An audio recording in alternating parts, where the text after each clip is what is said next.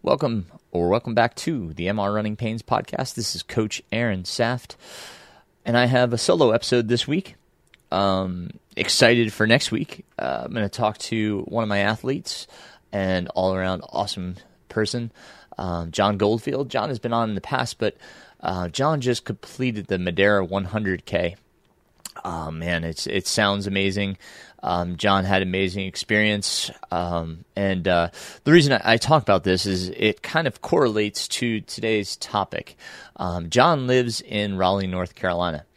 Not a very, I would say adequate place to train for something like Madeira. But due to John's fortitude, his willpower, and his training, he made it. He did it. He was incredible. It's so cool. So we're going to hear his story next week, but I was actually asked a question on social media about how can we get better at power hiking? How can we be better walkers? And that's a great question, and I appreciate the question coming in. It's a really good a piece to add to your training if it's going to be something that's relevant to your goal race. Okay, so if you're doing an ultra, or a marathon, or a 5K, right? Like we talk about walk-run programs. They're great for a lot of people, and so using a walk-run, you practice your walking interval, right? So in ultra, I think a lot of times we just get so hung up on the run aspect, we forget about the walk. Because that's a huge part of ultras, especially mountainous ultras. So there's multiple scenarios in which we can use walking as a great, utility for our goal race, or any race for that matter. So part one, I would say, is perhaps think about using a walk-run interval. Especially for distances that are like longer and longer. Start getting up into 50, 100K, 100 mile, especially. It's obvious in a 200 miler, there's a ton of walking, and when I did Hard Rock, it was I would say mostly walking. So being efficient at walking is just it's absolutely key to your success. So how do you incorporate that in? Well, if you're going to, perhaps use a walk-run interval, start using that on your medium and long runs, right? Your medium long run and your long run. Use those intervals that you're perhaps going to use. Some folks use a 1 minute run to 1 minute walk ratio. That's a lot of intervals. You have to have an interval timer so that, it beeps when you're supposed to run or beeps when you're supposed to walk. A successful one that a lot of runners I coach have used is 5 minute run to 1 minute walk. Okay. Now keep in mind your run interval, it has to be kind of your all day pace, right? So I like to tell 100-mile folks that you need to be that kind of zone 2 early on, and kind of that, work on that zone 2. And by walking, you're kind of working on that zone 1, zone 2, and perhaps getting more efficient with those zones, because those are zones that you can use all day. You can use zone 3. That's fine. You can get into zone 3, but if you can utilize zone 2 more than anything, you're going to have more success. And the stronger you are in zone 2 of your heart rate, the better off you're going to be. So practicing that is essential. So that's one thing I would suggest is practicing those run walk intervals. And the closer that you get to race day, the more frequently you should practice. It's just like our nutrition. As closer you get to race day, the more practice you should be. The more well-trained you should be at using those. Because walking uses obviously a different gait than running, and we use different muscles. So we have to train those muscles, and we have to get them used to. So starting out, it may just be on a recovery day, just going for a walk. And that may be just like 30 minutes. Just going out and walking on a recovery day, getting used to, walking at a faster pace, becoming more efficient at faster paces. So that's how I would start. is just by incorporating one of your recovery days as just a walk day and increasing the amount of walking that you're doing. So again, you may start out at 20 to 30 minutes of just walking, and I'm just saying outside. You don't have to worry about incline or anything at this point. Just getting out the door and going for a walk. Trying to increase the pace at which you walk, becoming more efficient at that gait cycle. Just practicing that. That's really what I would say, in your base phase is just real simplistic. Okay, so, spend a few weeks just outside walking and increasing the duration of which you walk. So if you start at 30 minutes, going for a 30-minute walk on week 1, week 2, just continue. Maybe you do 2 days of 30-minute walk. Week 3, bump it up to one 30-minute walk and one 40-minute walk. And then week 4, 2 40-minute walks. And just kind of gradually bring in how much you're walking. Okay. You can even throw in a third day. Maybe you go for your normal run, and then afterwards you just go for a 30-minute walk. Or before you run, if you have the time, that's great. Go for a 30-minute walk to warm up before your run. Or, do your walk in the morning and your run in the evening, or vice versa.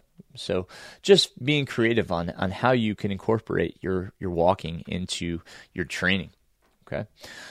So with that, how does that evolve? It can evolve in many different ways, and it depends on what you have accessibility to. It has been kind of,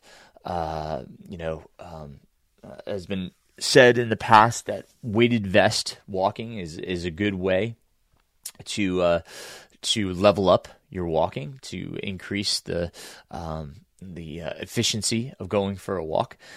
So, some people, they like to do that. It doesn't have to be much. I think sometimes folks try to throw more weight on than really is necessary. You're trying to get used to what your pack weight will be on race day. So at most, that's 12 pounds. Now, if you're doing like a mountainous race, depending on your strength level, you may want to increase that just to kind of give your muscles and core a little bit more of a workout, a little bit more strength training. Now, I wouldn't suggest anyone going more than 20 pounds. That's probably the most it needs to be. We start putting a little too much on us if we go over that. So I wouldn't suggest going over 20 pounds. But that is one way to level up your training, right? So your walks that you've been doing is, you can become stronger by adding weight. Now, it doesn't have to be a weighted vest. Keep that in mind. You can use, your pack, load up your pack with water and food and stuff, and weigh it, see how much it weighs. You can use a backpack. I've had, folks that I train, they use a backpack and just load it up with books, right? And weigh that, so you can be creative. Now you kind of want to find a balance, right? Like weighted vests are great because you get the same weight in the front and the back, or at least you can. So, be careful you're not loading the back up too much and kind of making you tip backwards. You don't want to, disturb the balance of your gait. Okay, so be real careful with that and mindful of that. But again, you don't have to buy a weighted vest. You can. I use fitness gear. I bought it at Dick's Sporting Goods. I can put a link to that in the show notes. I'm going to make a note real quick to do so. There's going to be a lot of show notes based on things we're talking about here. So other good things to do when you're walking. If your race is going to allow poles, use your poles. Practice with your poles. Even if you're on the flat, who cares? If you have to do it on the roads, get rubber tips. There's rubber tips for your poles. And that won't hurt your pole in any way. You're just, capping them with a rubber tip. So use those rubber tips if you're on the roads and practice your pole use. Okay. Again, these are great things to be practicing while you're out walking, using your poles and becoming more efficient with your poles. If you're not familiar with your poles, start searching the web, watching videos. Solomon has a great one. I'll try to post that as well. So, watch the YouTube videos on pole usage, and different ways to use your poles, uphill, downhill, flat. I typically, even Bigfoot, until my pole broke, I had the poles out pretty much, once I got past the lava fields, the volcanic rock, I knew I was going to need my hands. So, but once that passed, maybe 18 miles into the race, I didn't put my poles away until, like again, that one broke with whatever that was to go, 20 miles to go. So, you don't have to put them away. You can, if you're comfortable putting them away and have a good stashing method, comfortable taking them in and out. But practice that. Again, if you think you're going to put your poles away, practice putting them away when you're out walking. So use your poles. That's a great way to distribute the weight as well of the weighted vest or your pack, and to keep you vertical. It gives you that proprioception to know that you're walking properly and with the correct gait. So poles are great practice during this. Now, treadmill usage. People have asked me about treadmill usage. My coach, Patrick Reagan, is a big fan of treadmill. Unfortunately, mine is broke. It is doing me absolutely no good in this training cycle, which is incredibly frustrating. And I'm hoping it's fixed at some point, but that's aside. So anyway, using a treadmill. Now, here's what, over the course of looking things and hearing podcasts talk about treadmill usage, typically when you get up to about 16% incline. Now, here's the problem. Most treadmills stop at 15%. When we get to 16%, that's actually the grade at which it becomes more efficient for us to walk, to hike. Okay, so it's not to say you can't hike before that. It's just the use of hiking is more efficient than running at that point. So if you are in the process or looking at buying a treadmill, make sure that you can go over 15%, if that's indeed what you're going to be using it for. If you are stuck with a treadmill that is at 15%, that's fine. Use what you got. If you have one at home, perhaps looking at maybe a safe way to elevate it a little bit more so you can get a little bit more incline. I'm not going to suggest anything there, but if you have a safe way of doing it or find a safe way to elevate it, that might be a solution. But you decide for yourself if you want to take that risk. Now, that said, if you have 15% incline, you may not want to start there. You may want to start at 8 or 10%, or just doing some of your hill strides on your treadmill at 8%. Okay, that's a good way to start. And then, after your base phase, maybe you start using your treadmill and doing your treadmill hikes at 10%. At first, I would not do them weighted. I would just do them, just walk, normal, nothing on you, okay? No pack or weighted vest, in other words. And then, get used to doing incline and gradually building up your incline. Each week maybe add 2% grade or 3% grade until you get up to that 15% incline and you're comfortable at that. Now, again, here we're practicing hiking, so we don't want our heart rate to get too high. We don't want our perceived effort to get too high. So you have to make sure that the speed is not too fast. We're trying to be efficient, right? We're trying to save our legs, save our energy by walking. Don't go too fast, okay?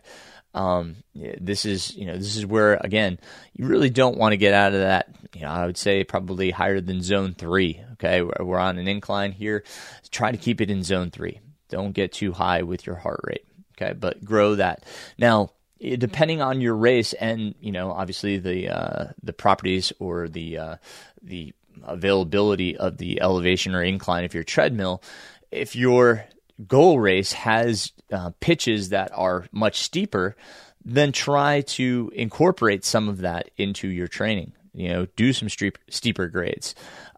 Keep building up the volume in which you're using the treadmill. How often are you doing it? I typically prescribe about 2 days per week, right? It's usually the rest days, right? Again, because we're not going too hard. And again, if we can increase the time spent on there, at first I may say, hey, let's do 2 by 10 minutes with 5 minutes at 0% incline. So, we kind of just get the introduction into it. And then if they're comfortable with that, we'll go for a 20-minute session twice a week. And then we'll grow it to 25 minutes twice a week, 30 minutes twice a week. And just depending on, the climbs, right? Like, for instance, Hellbender, right? You've got these 3-mile climbs. They're super long. They're going to take quite some time. So, doing sessions in which you're hiking 45 minutes, that's okay. Like, you can do a 45-minute, session where you just climb. Hopefully you have something good to watch or to occupy your time. But, when I hear from my athletes that, it's good to, be engaged for that long. I mean, I've done up to an hour with some folks, doing an hour climb, because sometimes it takes longer than an hour to do some of these climbs. We all know it. But the reality of that then is, does the effort start to become too hard? Are you really getting recovery? So you have to find that balance, right? So, maybe instead of doing an hour climb, you do 3 by 20 minutes, right? So it may take a little bit longer because you get a little break in between, break being whatever you need. Maybe it's 3 minutes, maybe it's 5 minutes at 0% incline. But again, be smart about it. This is a recovery day, okay? We don't want to be too taxing. We don't want to be too tired from it. If you are too tired, knock back the interval, right? Like, it's telling you you're doing too much. So, in other words, decrease the duration of the treadmill session. Okay, so when you start to get comfortable with that 15% grade or whatever grade you're using, sometimes I use 18%. I think that's a really good, if you have that availability. 18% is really good once you can build to that. Once you get to that 18% and you're comfortable with the 30-minute session, then you can start to add some weight to it if you'd like. Really starting to challenge yourself a little bit more. Now, again, you may have to decrease the speed because now you've introduced a new variable in that you are using a weighted pack or whatever it may be. So be careful, and don't lean too far forward. Okay, don't bend over your waist. Try to stay upright and hiking with good posture so that you're not increasing the tension on the posterior chain. You don't want to hurt your back, your glutes, your hamstrings. We don't want to strain anything. So be careful. Be real cognizant of your form on the inclines, okay? The bend is coming more from the ankles. You can do a slight bend at the waist, but we don't want to be totally bent over and in putting so much stress on our lower back, glutes, and hamstrings. So be real careful and cognizant of what you're feeling when you're doing it, okay?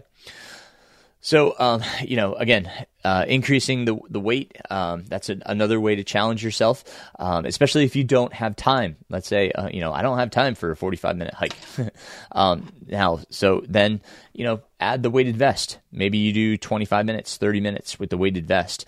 Now, when I have my athletes do these, I also have them do a warm-up and a cool-down at 0% incline. Typically 10 to 15 minute warm-up, just walking nice and easy, warm-up and cool-down. That way, you're already kind of acclimated and your heart's ready for the challenge of increasing the incline. I have seen folks use poles on the treadmill. They tend to put the tennis balls or rubber tips on so that they don't hurt their treadmill. I'm not sure this is the safest thing to do. I would caution you not to do that, just because you don't want to trip up and get hurt. Obviously that's definitely a risky scenario. So I don't recommend using your poles on the treadmill. Okay. Save those for outside. So, but that's treadmill. Now, a good friend of mine, he was, a great mountain racer. Was always so impressed by his ability to, especially descend on a course. Now this friend of mine, he used the Stairmaster, the step mill, if you will, to really practice uphill and even downhill, because it really does kind of season the quads. So what I've had athletes do in the past, and this includes some of my Raleigh athletes, is they found a really good building with a number of stories that they could use the stairwell and just practice going up the stairwell and then coming back down, okay? Because, a lot of these races, we're just not prepared for the down. And that's, obviously that's a separate conversation, but I think using the stairs or a step mill is tremendous. It's a great way if you don't have access to long hills, if you don't have access to a treadmill, using steps is a great substitute. So, use the steps. Obviously, be careful. It can be dizzying. So just be real careful when you do, stairs. Make sure it's okay with the building that you're using, their stairwell. But that can be a great stimulus. And again, build up to it. At first, we're talking, depending on how many stories, a session may be, 20 to 30 minutes in length total, right? So that includes the up and the down, just going for 20 to 30 minutes, depending on how many stories it is, depending how tired it's making you, so again, using the stairs is fantastic. If you can't find a tall enough building, perhaps a parking garage, use a parking garage. You can kind of hike up the parking garage or hike up the stairway of the parking garage and run down the other side. So run down the ramp or run down the steps. Okay. Good way to practice that. That's another way, you can use stairs or, whatever you have access to. If you don't have a tall building, if you don't have a treadmill, great way to do it. Obviously, we all hear about the bridge repeats. You can, walk up the one side of the bridge, run down the other, and come back, walk back the other side, jog back down. That's a great way to do it. And it's been something I've been doing on my recovery days. In my recovery days, I usually have a run, but what would follow my run would be a 2-mile treadmill hike at incline. But, being the circumstances that I have, it just doesn't, I can't do that right now. So what I've been doing is I've been running over to a neighborhood that has a really, good hill, and it's two-sided. So I run over to the neighborhood, I hike up the hill, then I run down the backside, which gives me some good practice of, running downhill. I turn around, I hike back up, and then I'll run back down the steep hill. And, depending on time, or distance or, whatever the goal is for the day, I can always repeat, right? So, hills about, you can look on Strava. It's usually on a Monday. You'll see me doing it. I'll hike up. It's about maybe 3/4 of a mile long. I think I get roughly between 500 and 700 feet of elevation gain just on that hill alone. Now, I know some of you don't have access to stuff like that, but if you have access to a good long hill, it's just good practice, to kind of walk up the hill. That's what you're going to be doing in a race, typically, is walk up the hill and then, run down the hill, run down another hill. And then, again, hike back up the hill. It's just good practice, especially on, easy days. So another way to do recovery runs. So if you're using recovery runs, nice, easy runs, good way to keep the heart rate low, right? Because you're walking up the inclines, which will keep the heart rate at a lower beat per minute, and then jog the downhills, and that's good practice, for your quads. Okay, so another way to do things, just kind of the way I've been kind of accommodating not having access to my treadmill right now. At first we were doing just regular walks. Then we included the weighted vest, so I was walking quickly with a weighted vest. And now we're into the incline phase because I'm about 8 weeks out from Western States. But it's been great having the downhill training because obviously Western States has that net downhill, so being able to practice that, it's fantastic. So there's some ways that you can practice your hiking, get faster at your hiking. Record your pace over time. Record your mile per hour on your treadmill. See if you're getting faster.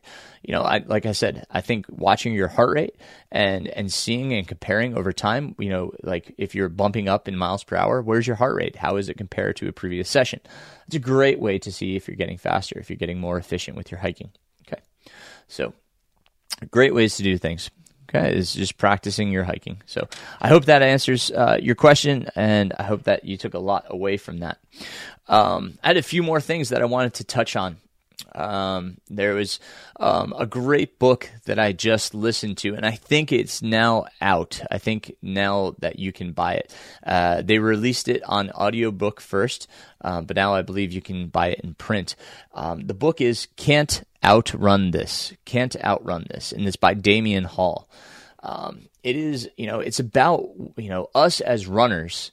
What are we doing to our environment? What are we doing by, purchasing multiple pairs of shoes and apparel and, all of this stuff, and how is our races impacting the earth? Can we make things more sustainable? It's a great eye-opening book. Even if it just changes some small habits of yours. I'm just trying to start small and make sure that I'm being, more sustainable, or at least more conscious of, how much of an impact I'm having on the environment. I already wrote, some of the race directors that I know and said, hey, you got to check out this book. It's got some great ideas and may make you more aware of the impact you're having on the environment. So, how can we be more sustainable? It's a conversation worth having. So, I just would, encourage you to perhaps listen to this book, see what takeaways you have. I'm always interested to hear what you think. Because it has some great ideas. Instead of just chucking your old shoes, see if there's a recycling program, or if there is, some like your local running store that will take them. That like I know the Moore Foundation, which again I'll put in the show notes. The Moore Foundation, they take the shoes and donate them to people in Africa. So it gives the shoes more life.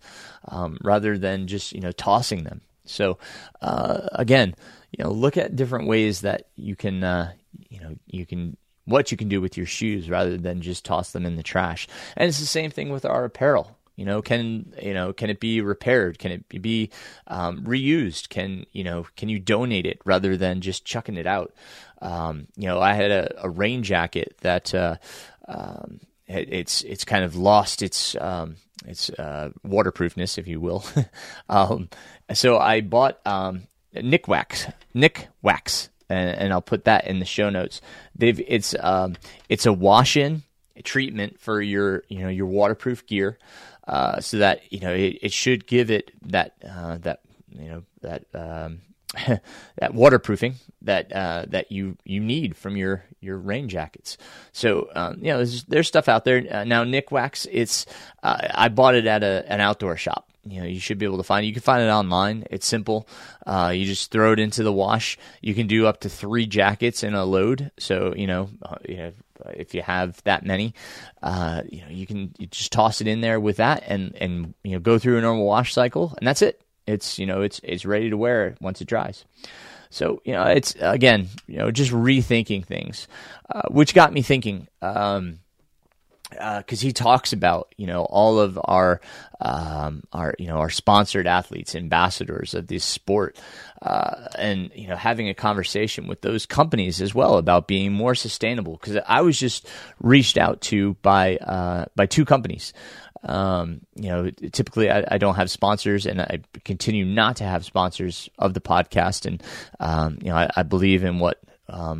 Especially what Jason Koop says, that it makes me neutral in what I say on this podcast. But when I talk about the companies, I was really impressed. One company was T8.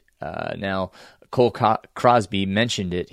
After we had our episode on his Cocodona run. He mentioned T8 on that episode, and I was intrigued, but I really didn't need any apparel. T8 actually just reached out to me on social media.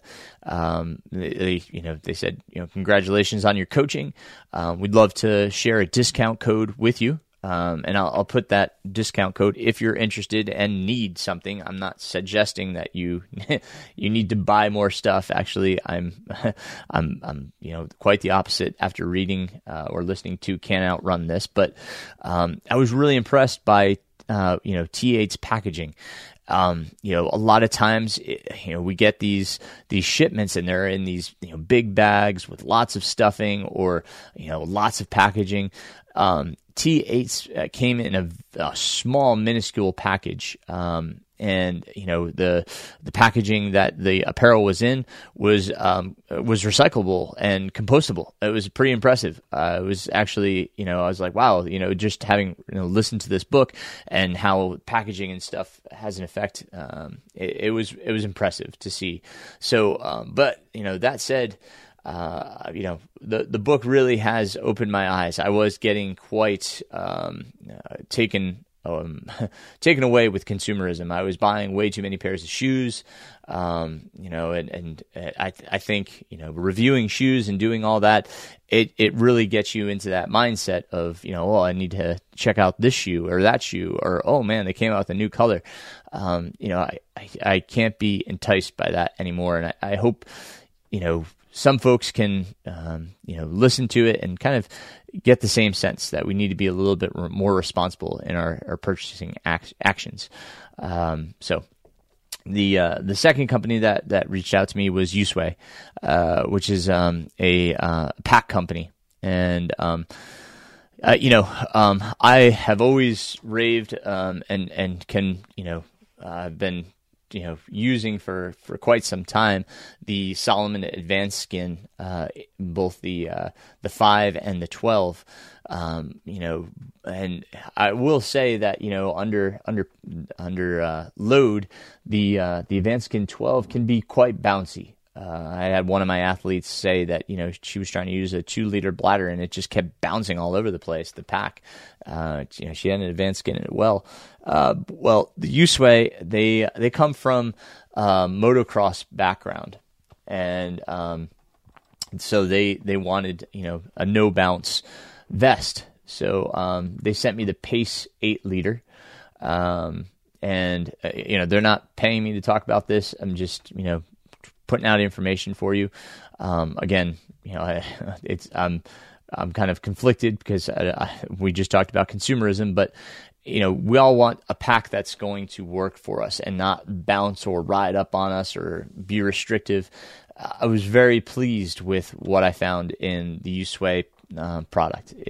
They have a great harnessing system. They have a great way of cinching the pack down in multiple ways, so that as the bladder empties in your pack, you can keep the vest tight to your torso. So, I've been impressed thus far. So, I'm going to need a few more runs in it to kind of give a final assessment. There's a few things that, could be tweaked, could be a little bit better, but, for the most part, really impressed with the fit and function of the vest. So, again, check those guys out. And again, that's Usway, USWE. Again, I'll put the show notes in there. So anyway, it feels so,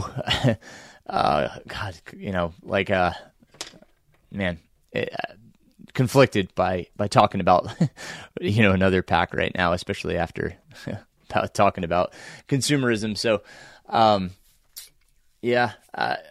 I don't know what to say. If you're looking for a pack, it's very functional. So if you haven't been satisfied with what you found due to fit, function, and feel, again, if you need something, check those out.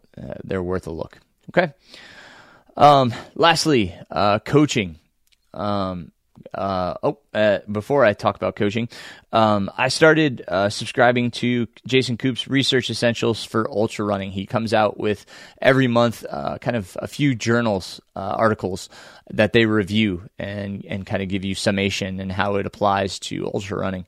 I think it's $99 for the year, something like that. I'll put the link in the show notes so you can check it out. But it has a lot of good stuff on there that would be applied to your training. A lot of things that you may hear on other podcasts and be like, well, is that really, something that I need, a supplement, et cetera, a training methodology that can make you better.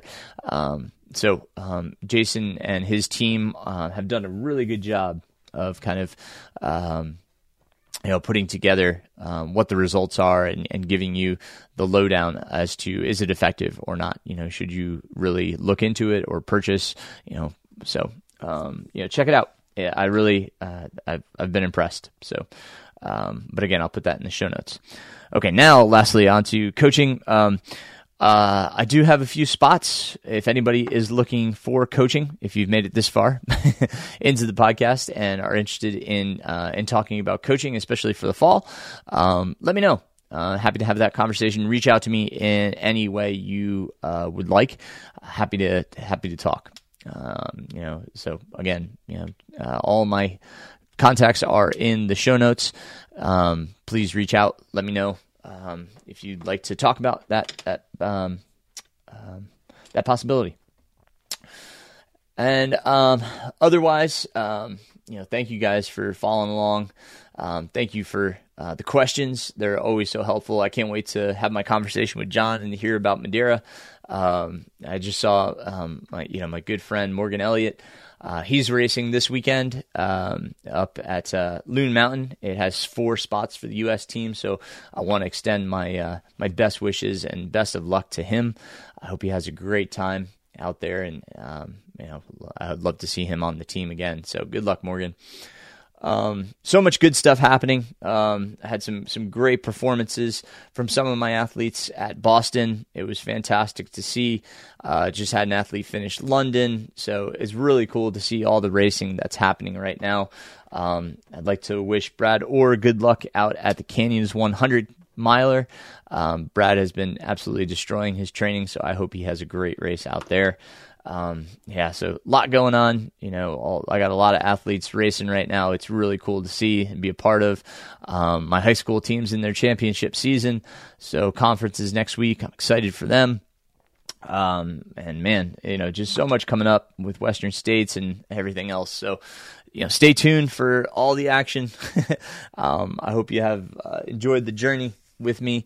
If you'd like to donate to any of my fundraising causes for Vermont or Leadville, those links are in the show notes. I certainly appreciate that and the athletes who they support. Obviously, really appreciate your generous donations. So thank you all who have donated. Thank you to all my Patreons for their support and their donations. I really appreciate that. I was asked to do a video about shoes that have a gator Velcro attachment and how to do that. I haven't forgotten. I will certainly get that video up as soon as I can. Life's just been a little bit busy. So again, thank you guys for all the suggestions, comments, questions. It's wonderful to have this engagement. I'd like to give a shout out to my friend Tara Jordan. She just came out with her own podcast, Facing Vert. And it's great stories about people that have faced their own adversities and kind of fought through and done their own, faced their own challenges and come through the other side. So, Tara, thanks for doing the good work and being who you are. Lots of opportunities coming up, obviously, for volunteering for people, with tons of races all around the place. So if you can help out, please do so.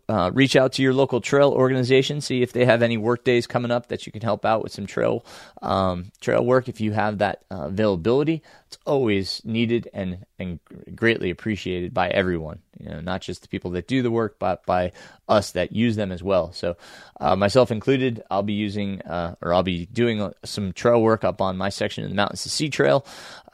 It's time to kind of clear the water bars and to weed whack. So that will be coming up too. So if you're interested in helping out, always appreciate that. It's a tough section to manage, and I couldn't do it without help. So please reach out if you'd like to help.